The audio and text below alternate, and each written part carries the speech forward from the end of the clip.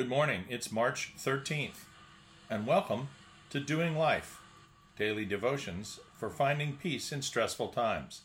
This is the audible companion to the book of the same name. Today's topic, if you couldn't guess it, is Zamboni drivers. Then Caleb quieted the people before Moses and said, "Let us go up at once and take possession, for we are able to overcome it." I saw a story on the national news the other day about a 42-year-old Zamboni driver from Toronto named David.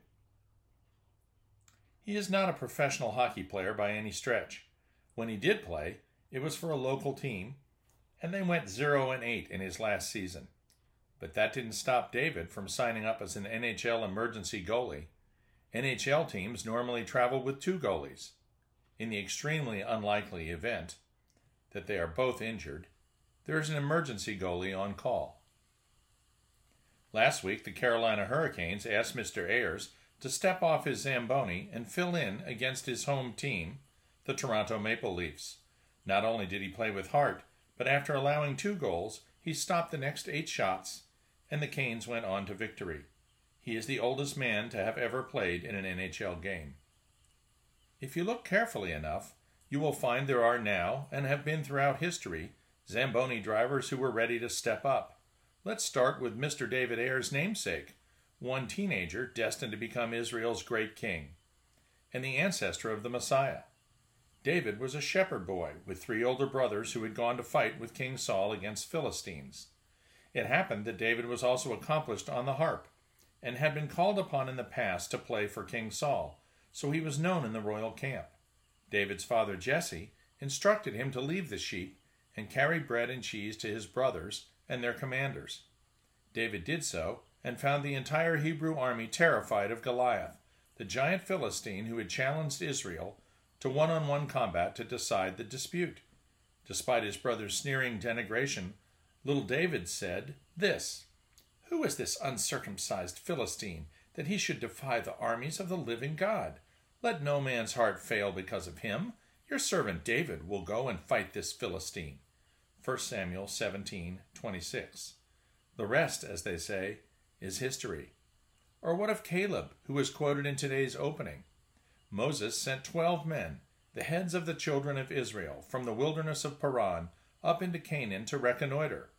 On their return, 40 days later, they reported a fantastic land of fruit and flowing with milk and honey, as the Lord had promised, but a people of giants living there who would be impossible to overcome.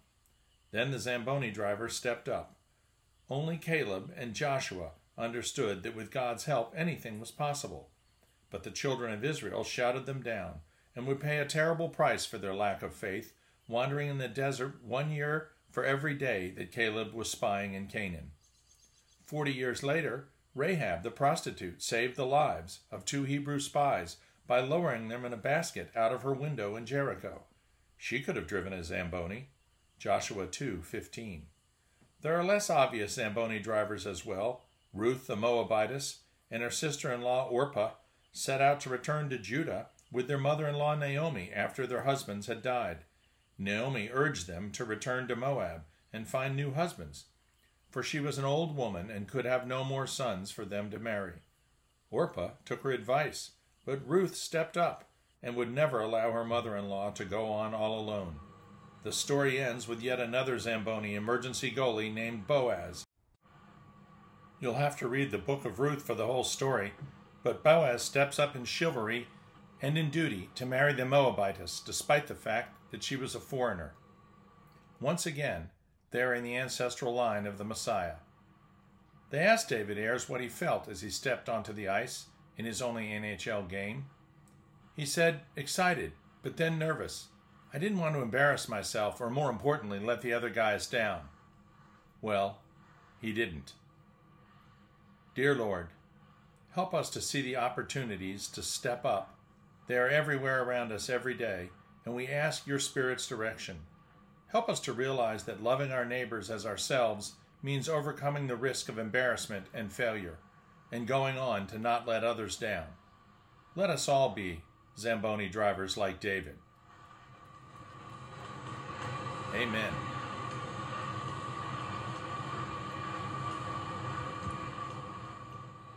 We'll see you tomorrow.